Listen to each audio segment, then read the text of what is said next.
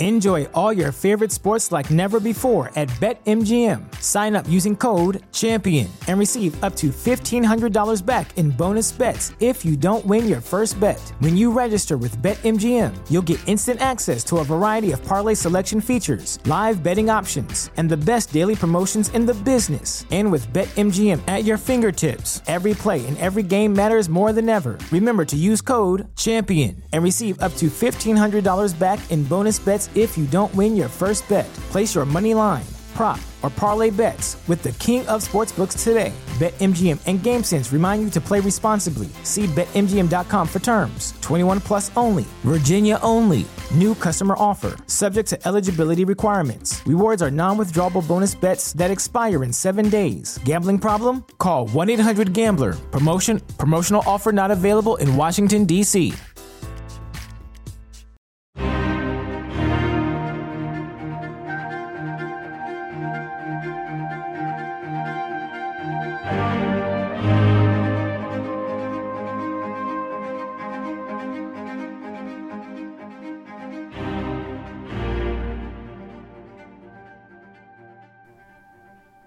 Welcome to the Psychovertical podcast. So today I'm back in the talking from my house. It's absolutely it's really wet outside. So maybe this is the first of the winter storms coming. What to talk about? I've already started doing this podcast once. And I was answering some questions about stuff, and I didn't really have any waffle at the start, so I just seemed a bit weird. So I think I should start again and have a bit of waffle, because the waffle's probably the best reason for listening. Well, it's not a good reason, but it's like a reason for listening to this podcast.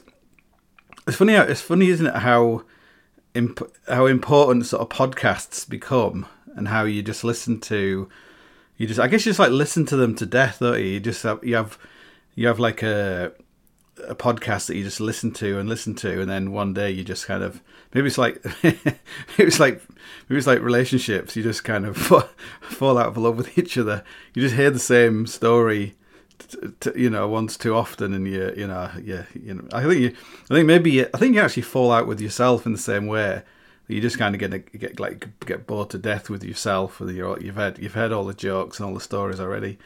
So there's a few. I guess there's a few podcasts. Like I really used to love the Eric Weinstein podcast. What was that called? The something. Anyway, I really loved that one. It'd be interesting to go back and listen to it and just think if it was, look back and think it was crap. Like everything's like hindsight's, kind of it's an amazing thing, like the internet, and that you can just, everything's sort of documented. So you can go back and, people will be saying like, oh, there'll be no war, or, COVID won't be a big thing, or, all these kind of things. And, so sometimes, so maybe sometimes you have to, you can go back in a year, then you have to go back maybe after 10 years and see if they were right in the end. So I do find like podcasts seems a big thing. Like at the moment, I'm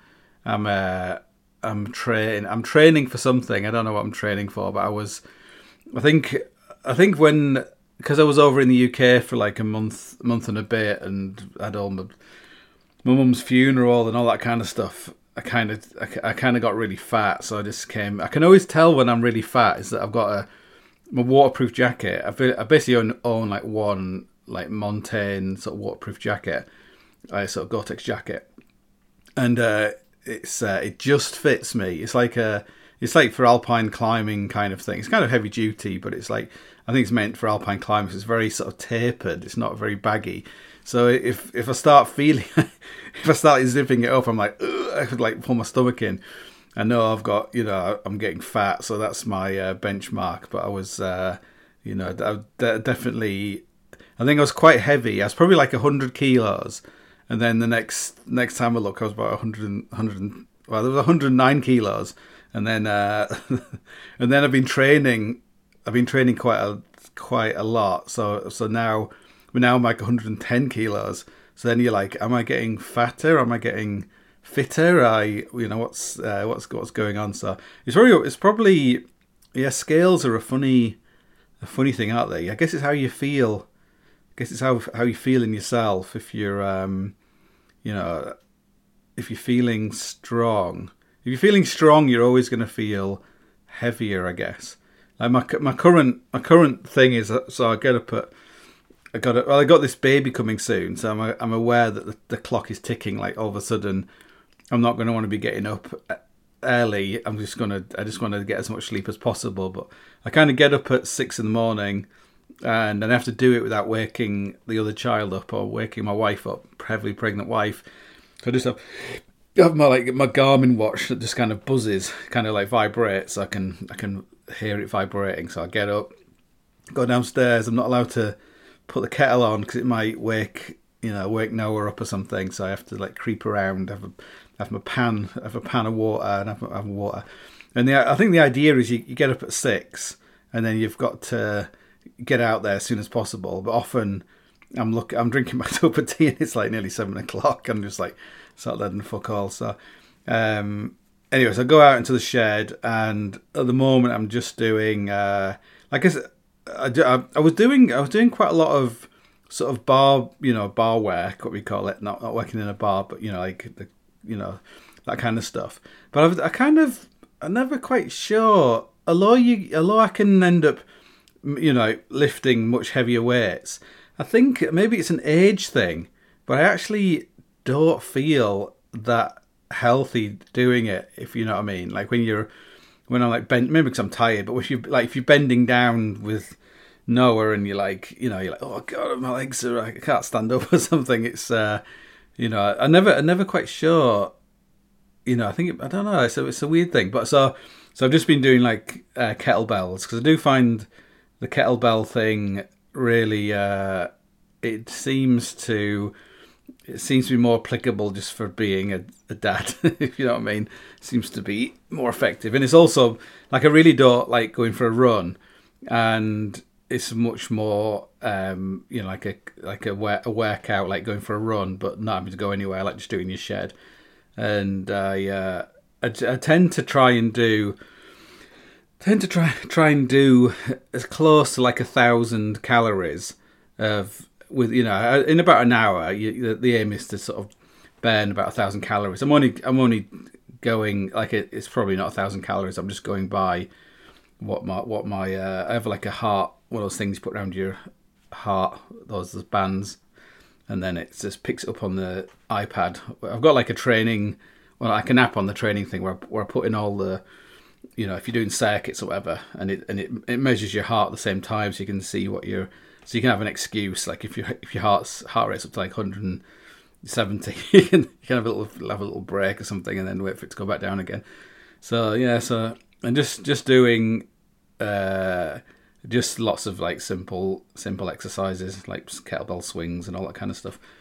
But yeah, it's quite good. And I usually do like one exercise every minute, so your exercise and your rest are in the same, are all together. So if you do an exercise that takes a long time, like a sort of compound exercise, what's it called, an armor build, or whatever it's called, where you do like, is it two swings, overhead press, 3 squats, like that might take more than 30 seconds, and then you haven't got much time to have a rest, and then you have to go into the next thing. So generally, I do like like a swing, kettlebell swing.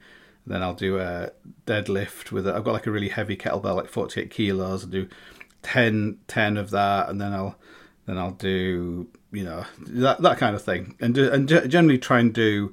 I always like to do like 100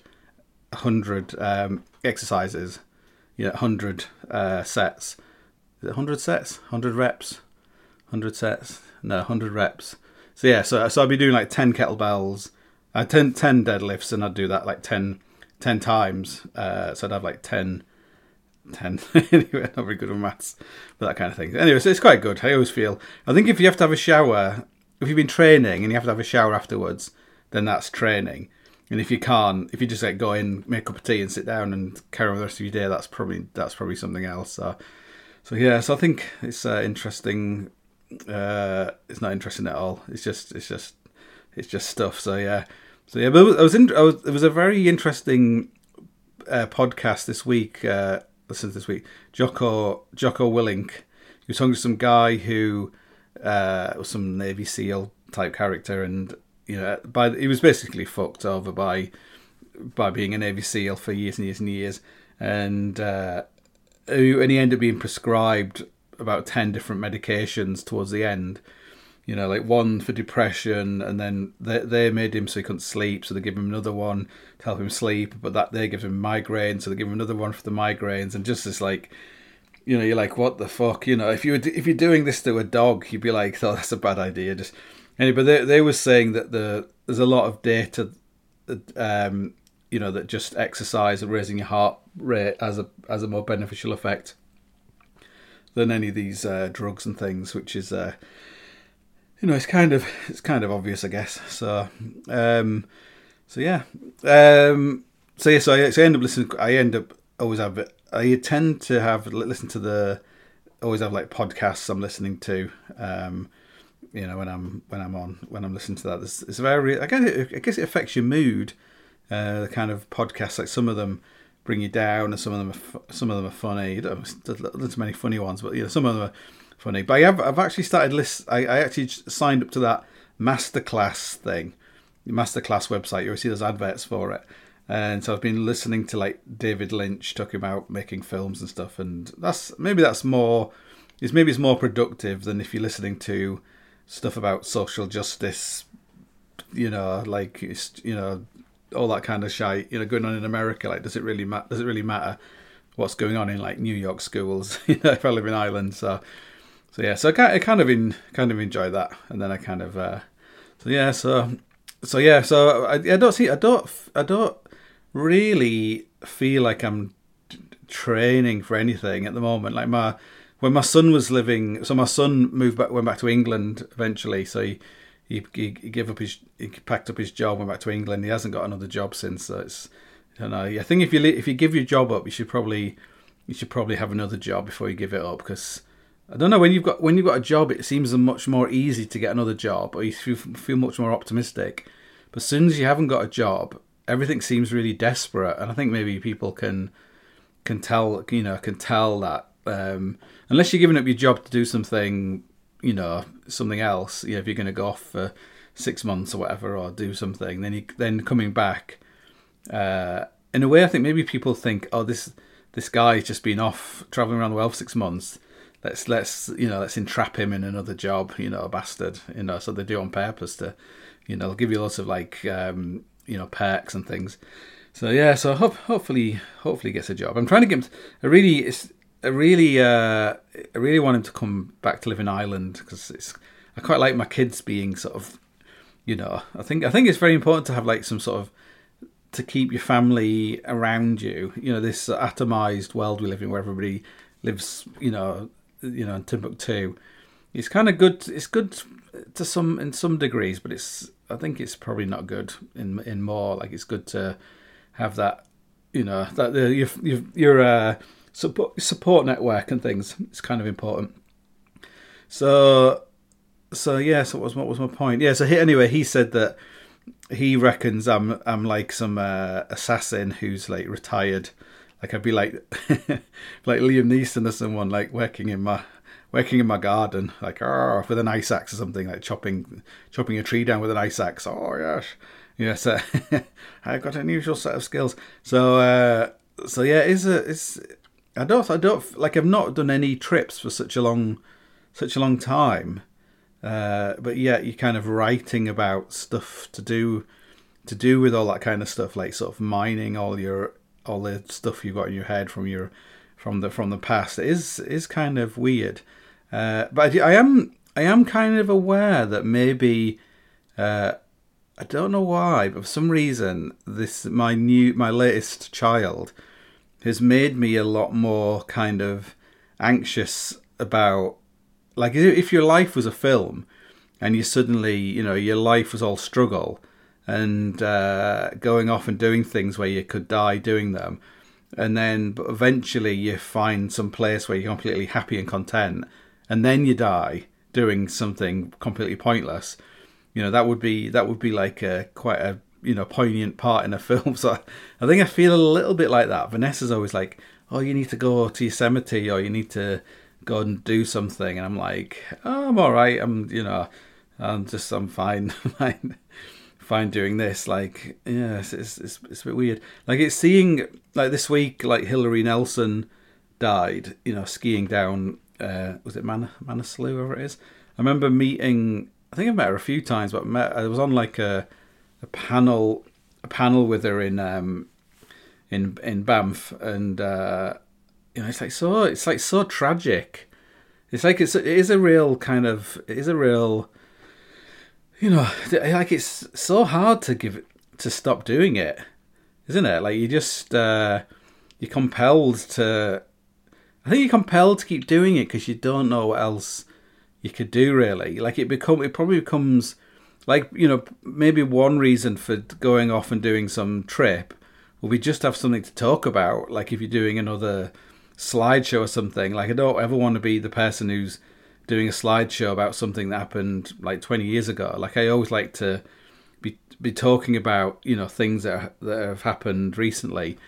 And I really don't even like on Instagram, like posting, old pictures of some being in somewhere or other, because I don't know. It's like I don't know. I just don't like it, and I just don't like it. And it's so yeah. So I am often, I think often people who were soldiers and they end up signing up and fighting in some like a mercenary or signing up for some military contract type thing.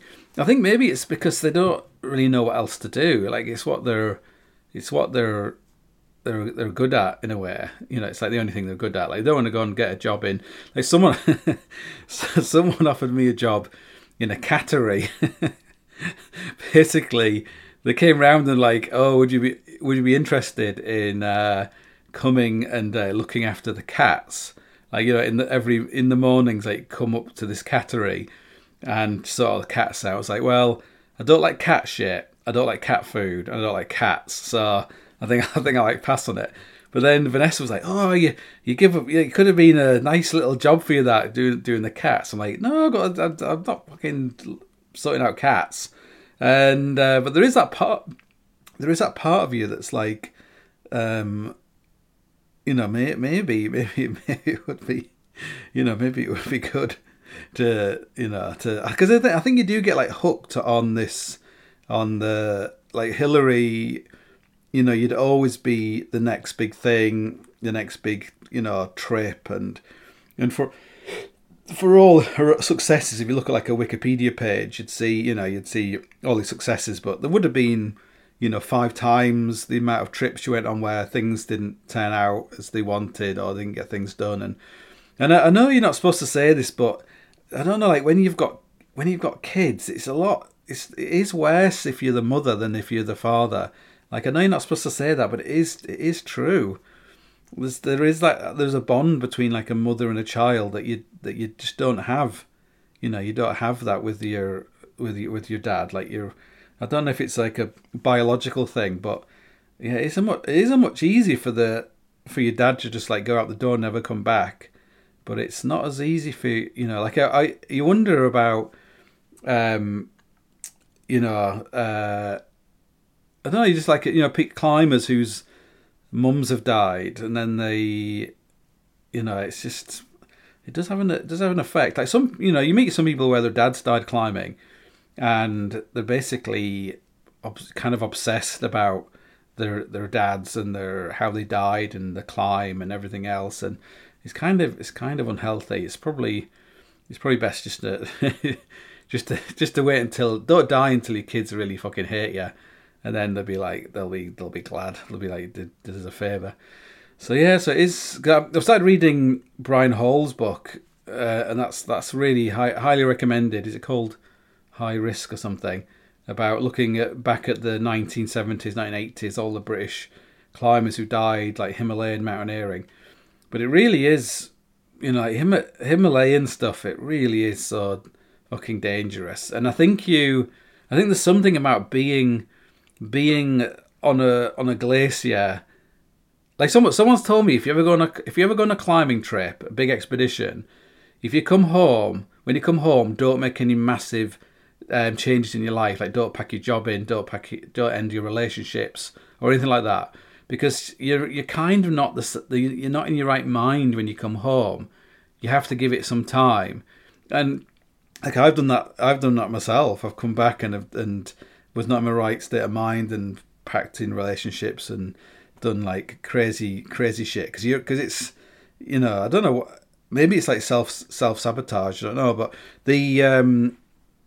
I think the reverse is also true, is that when you go from the real world, it's like, it's almost like what goes on in Vegas what happens in Vegas stays in Vegas. Like when you're on the glacier in some tent for like 2 months or something, or in the middle of nowhere, you kind of become detached from reality. You're almost like in this like film soap opera thing, and you don't really like when you set off up the glacier to try and go for the summit of K2, you haven't got your children like crying, like pulling at your legs, telling you not to die, daddy, and all that kind of stuff. And and you think, and then I guess you get away with it, and then you think, well, next, you just, what you're here today, gone tomorrow, really. No one's even going to know who Hillary was, by next week. You're just another dead climber. It doesn't matter. Like, it's a total tragedy for your family and for you people who know you, but those people who knew her, who thinks it's sad that she's died, they've probably, countless people have died. It just joins that list of dead people, so it's, you kind of look at the photograph. I think she probably the same age as me. Look at the photographs of her and you think like fuck, you should have just like started teaching kids to ski and just gone skiing. Do you know what I mean? Just spend the rest of your life. Just do something that actually makes you happy every day, not something that makes you happy only when you get to the top, and just, it's just a lot of heartache for everybody else, around you and stuff. And I think Conrad Anker probably, I get the impression that when he married Alex, I can't remember her name now, Alex Lowe's wife, that he kind of made that decision that he was going to be this, do the right thing and stop doing big trips and settle down and be a dad to Alex's kids and all that kind of stuff. But I don't think that lasted very long. Like, you just get sucked back, because I think that world is, because it's not the real world. It's so kind of intoxicating, really. It's it's very it's very hardest thing in the world is to come back and just be a normal person and be concerned with that, with all the important stuff. Like, normal people have to deal with all the important things. And I guess the more you're one of those people who's always going away, is you're basically like the child, and you make everybody else around you be like the adult. They have to like sort out all the stuff that you don't sort out because you're not around. And then when you die, it's like the ultimate, like someone has to sort out your funeral and get your body back and sort out death certificate and all that kind of shit. So it's I'm not saying you shouldn't do it. I'm not saying you shouldn't do it. I'm just saying that I think when you're young, you're like, oh, what's this old fucking bastard talking about? It's not what he's talking about. But I think as you get older, I think is it reality? Do you get mugged by reality, or do you become cynical? Like I do. Like I very rarely comment on people's posts on like on Instagram and things, but I do often find myself, I have this kind of very cynical, I don't know, it's like you kind of forget that other people aren't like you. Like they're generally the people you're commenting on.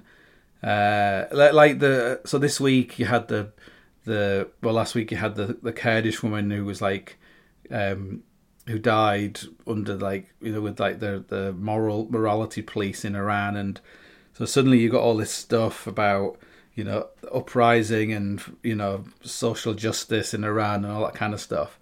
And I think Hazel Finley should give over her Instagram account or something to someone about it. But to my mind, having lived long enough and seen more of this shit, is that I always think it's not what you think it's not what you think it is, and it's not going to end out. It's not going to end how you think it's going to end. It's just going to end up with loads of people dying, loads of people going to prison, loads of the worst case scenario is you get what you want. You overthrow the Iranian government, and then you end up with a civil war, and you end up with 100,000 people dying, and you end up with total, So I think there's that kind of, again, it's like getting an old fucker, basically. I'm not saying, someone was commenting why do you, why are you just being, contrarian or whatever? And it's I'm not being contrarian. I really, in the past, I've been really hostile towards Islam and all that kind of stuff. But at the same time, all these fuckers, one minute they're going on about colonialism, and the next minute they're trying to make other countries which aren't where they live, like them in a way. And I think you never really understand that the majority of people actually quite like women wearing, headscarves and all that kind of stuff. You can't really, I don't know, someone was saying oh, none of my friends, they're not Muslims and they don't want to, blah, blah, blah. And it's well, you probably live in the university district of Tehran or somewhere, you probably don't know anyone who's a devout Muslim, but I'm sure if you go, it's just not, it's a bit like when you say, I can't believe anyone would vote for Donald Trump, or I can't believe anyone would vote for the Tory party. But it doesn't mean that there's anybody out there who votes for them, because you probably find that at least 50% of people are voting for those, or if not more. So I think it's, I don't know, maybe feel maybe not going away on expeditions and having adversity. Maybe that's one reason you probably look for trouble on social media, because you always, whenever you see a thing on Instagram and it's just got someone says something, what more women should get Oscars or something, and you just see 500, smiley face, hand clapping, high heel shoe, phone, that kind of stuff, just non-stop. And these can't be real people. These must be all, whatever. So I always feel compelled to say the opposite. Of oh well, have you ever thought about this? That maybe women aren't pre-programmed to be selfish, obsessive, compulsive assholes like men are. But maybe that's a biological thing. Blah blah blah blah blah. And people would be don't you be that guy and all that kind of stuff. And so it's a bit of a weird thing. You got to have all your wells filled, and I guess one of my wells is being an asshole. I think that's if I'm not being an asshole, I really feel like I'm sort of selling myself short if I'm not being an asshole.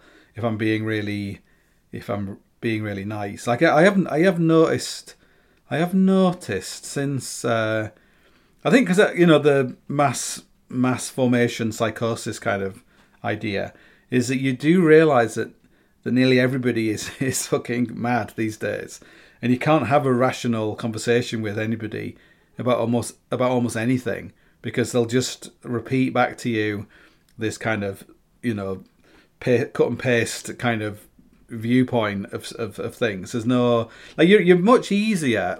One place where I work, it's next to in Ireland, you have if you're a refugee, you don't really, in England, if you're a refugee, I think you just give you a council house or something. You just move in.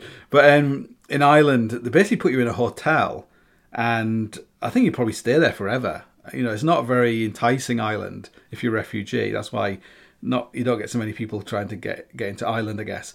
But you can actually have a more So where I work is next to one of these hotels, and I can actually have a more interesting conversation with someone who is a refugee, whether they're from, like you get all sorts of different people from, but like Syria, you basically get different kind of refugees in this hotel. Like a lot of them aren't refugees; they're just from like Zimbabwe or somewhere. Like they don't really need to be in Ireland. And I don't think people want to stay after a while. Like one winter, they're like, "Send me back, please," And we can actually have a more effective and interesting and rewarding conversation with someone about immigration who's actually a refugee than you can with someone who just has the how even today I was reading Noah some storybook about being kind, and I'm like reading this book, I'm like, this is actually a book about there's plenty of room in the tree for everybody of all colours and blah blah blah blah. I'm like, this is actually kind of brainwashing him. It doesn't actually, this children's book doesn't talk about the lack of housing or the lack of school placements for children and all this kind of stuff. It's not got enough practical implications of mass immigration into a country. So anyway, but you can actually have those kind of conversations because generally most refugees, most people from other parts of the world, they're massively right wing, kind of right wing, intolerant kind of people. If you ever do get far right parties, you've got them in Sweden now, so I guess we'll all have them soon. It'll just be full of immigrant people. I'm choking now. I think I've been poisoned by my hateful speech. Oh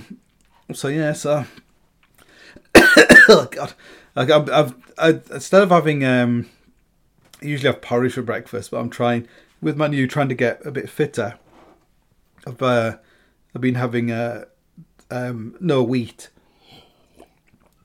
so I've been having just a banana, I call it a milkshake, banana and some milk. If I put some of those stupid seeds in, it really gets stuck in my throat. I've also started drinking tea with tea leaves because I'm getting posh, and I highly recommend it. Actually, get one of those buy a teapot, and also buy one of those little metal things, those ball things you put tea leaves in, and go to an Asian shop and buy some tea from India or somewhere, a big box of tea, and then a big cardboard box of tea, and then just because I'm prepping now, I've got lots of tea everywhere in the house, and it's very good. It's very therapeutic. You get your tea, you put your tea in your little metal thing, and then you put the water in, and it's very highly recommend it. You won't go back. If someone says, "Do you want a cup of tea?" and you go, "Is it a tea bag?" and you go, "Yes," and you're "No, I don't drink tea with tea bags." You can be that kind of person.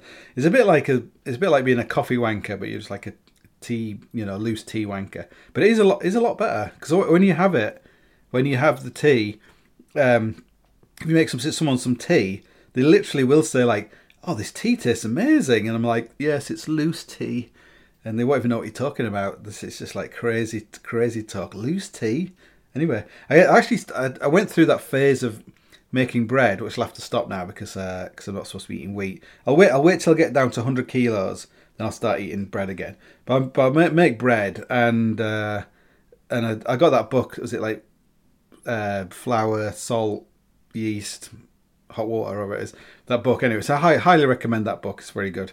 And so I was making the bread. It's a long process of fucking it up and then starting again and doing it again anyway. So but now I can make a decent loaf of bread.